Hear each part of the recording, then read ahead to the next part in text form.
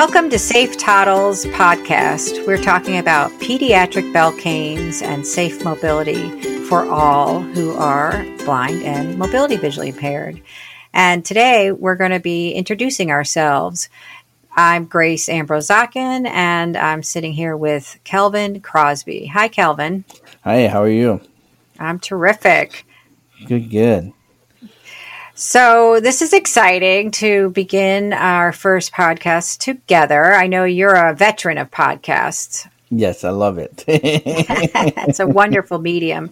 And I'm so excited that we're going to share our experiences with young kids needing safe mobility, needing to wear bell canes, and also how we have come to this as a profession in our lives.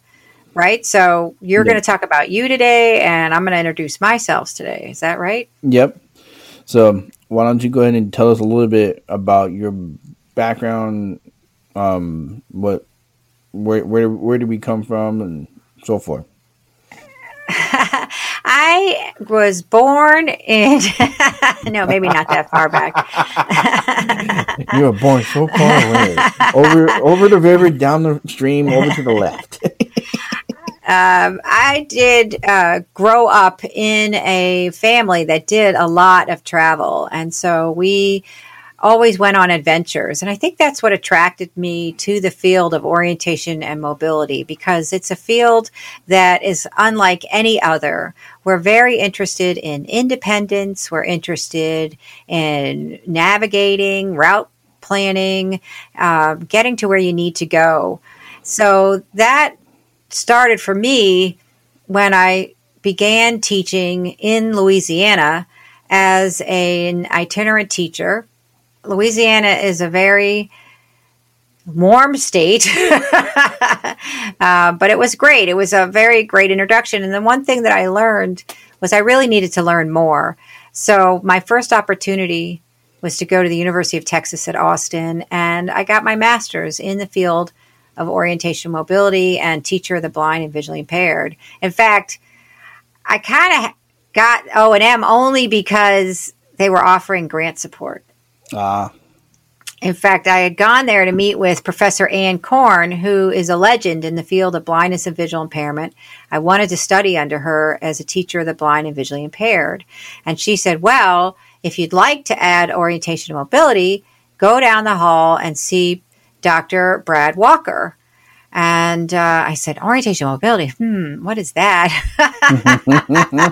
But on the way down, the few feet away, I had made up my mind that it was the field that I always wanted to study. And that's what I told him, that this was my dream, to be an orientation mobility specialist.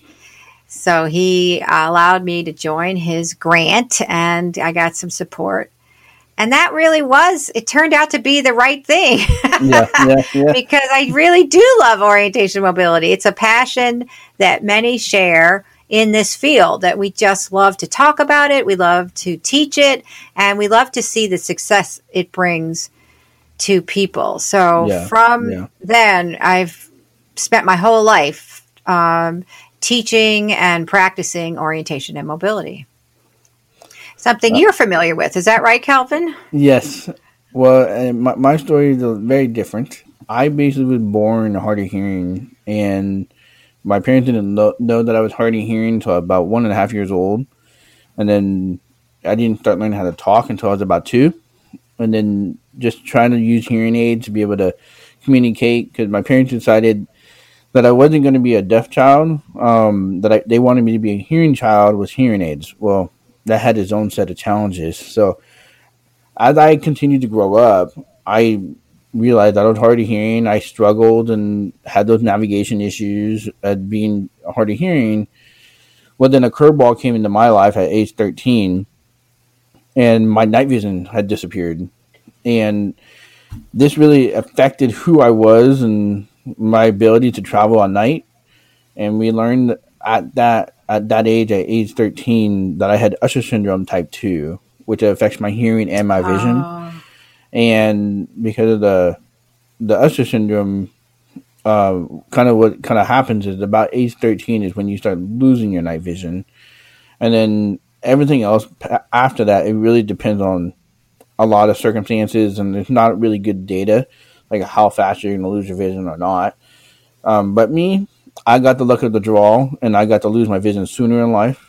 And at age 19, I became legally blind and lost my driver's license, lost a lot of things, my independence and my ability to have the freedom that I wanted.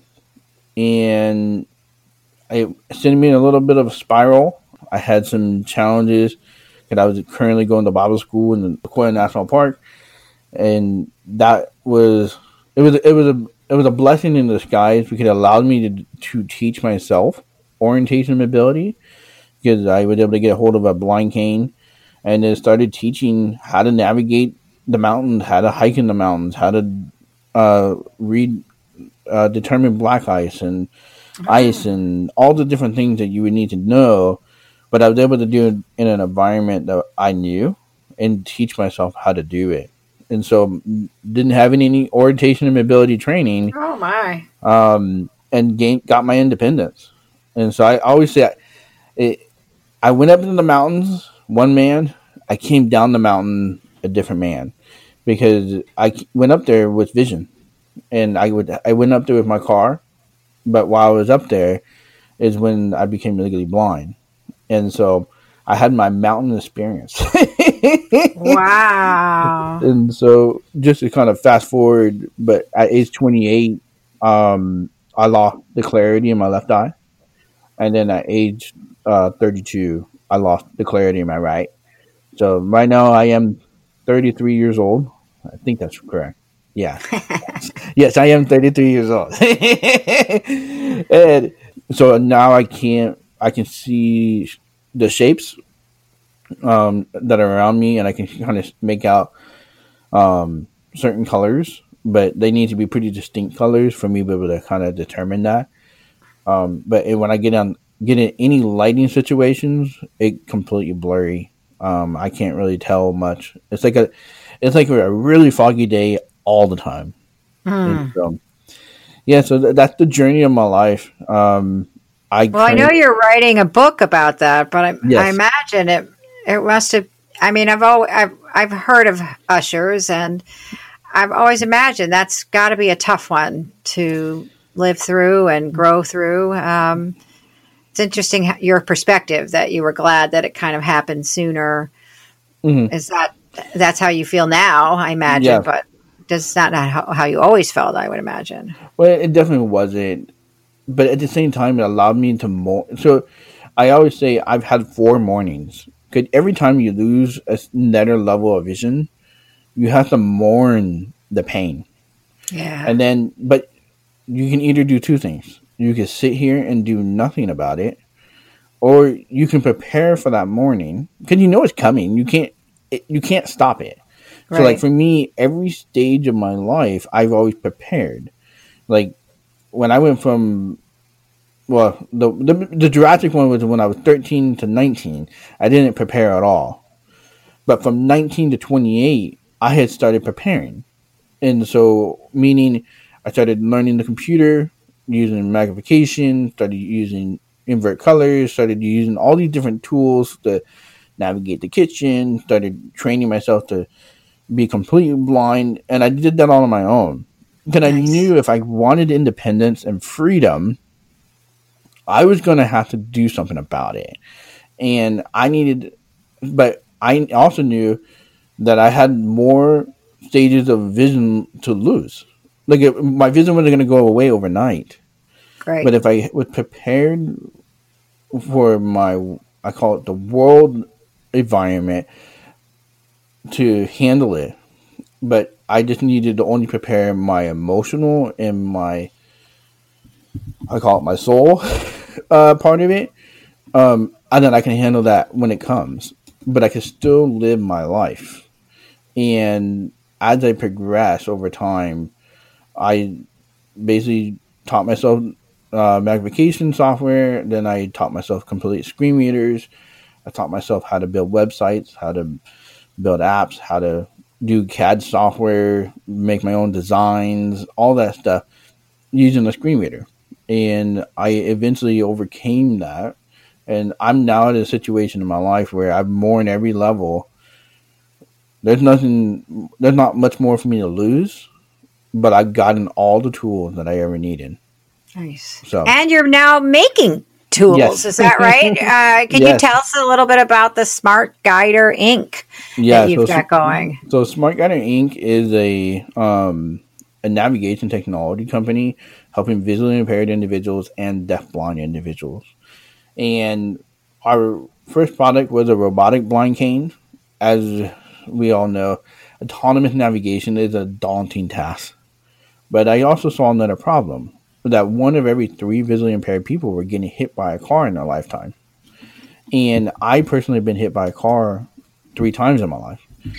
And then I kept hearing more stories of friends and people that I knew getting hit by cars, or getting put in the hospital, losing their jobs, losing their independence.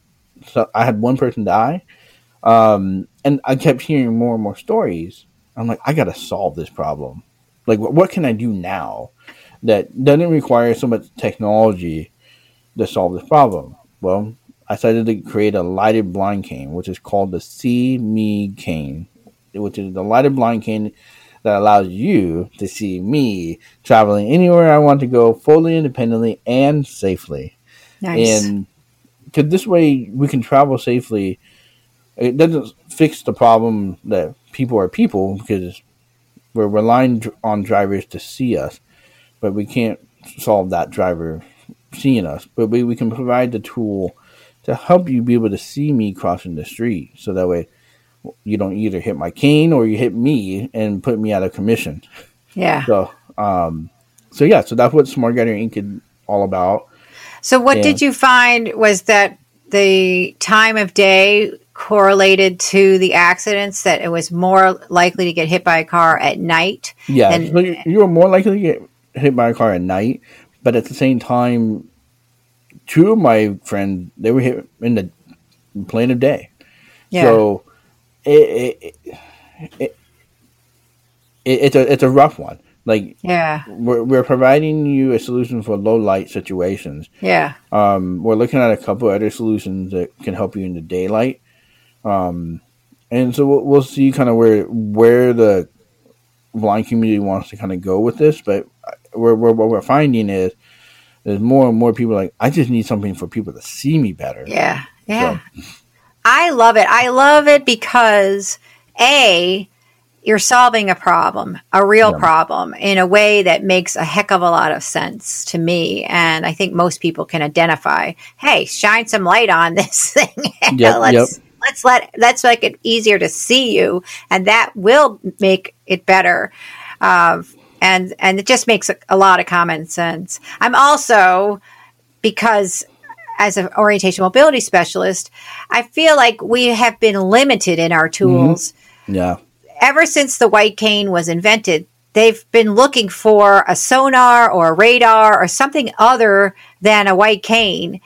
And I think that that's taken us in the wrong direction. We need more tools like what you're doing. And what we're doing at Safe Toddles is we're creating tools for very young children. Mm-hmm. Because if you're born blind and say you want to start walking, you're going to eventually be a long cane or rod cane user, right? So what are you supposed to do in the meantime? And for many, the thought has been, well, it's all right. They could just walk around without any safety. They don't really, we don't have it, so they don't need it. But that's not really the case. As we found out with seatbelts, if you don't wear it, you're more at risk inside of a car than if you wear it. And with a white cane, if you don't use it and you're blind, you're more at risk when you move around independently if you don't use it than when you do. And the whole problem that we're trying to solve is create a developmentally appropriate cane for toddlers and preschool learners who are blind and mobility visually impaired. So that's what we're doing at Safe Toddles. It's been working out really well for the little kids. Almost immediately when they put it on, they start to relax and move around, and many of them start running. They're so happy to have the information that the cane provides them. And that's what's so exciting about the Safe Toddles and the Belt Cane, and I'm excited to see where this podcast takes us, because we're gonna hear stories and hear individuals that are literally living and breathing the Belt Cane, and hearing from parents and teachers that totally it transformed their lives. So yes, that's the goal of this podcast, to talk to the people who are using it, to talk about the problems that people experience, and to try to help them find solutions. In addition, once they're wearing it, we can even talk about how to work with the child now. Because one of the interesting things is, for example, when a 2-year-old little girl who is blind has her Belt Cane on, she doesn't want to hold your hand anymore. And now you're at the Bronx Zoo or wherever, and you're like, wait, how do I keep her with the family? This is a wonderful, new, exciting genre of orientation mobility instruction that we'll be discussing in this podcast as well. And hopefully getting regular updates about your activities with the Smart Guider Inc. Yes, and it's going to be fun. I'm excited. So I think this kind of wraps us up for today. Yes. And we'll pick it up next week. So wonderful. Thanks, Calvin. All right. Thank you. You have been listening to the Safe Toddles podcast. You can go to our website at safetoddles.org. You want to find us on Facebook? Go to Safe Toddles. You can find our Facebook page there. Thank you for listening to the Safe Toddles podcast, and have a great day.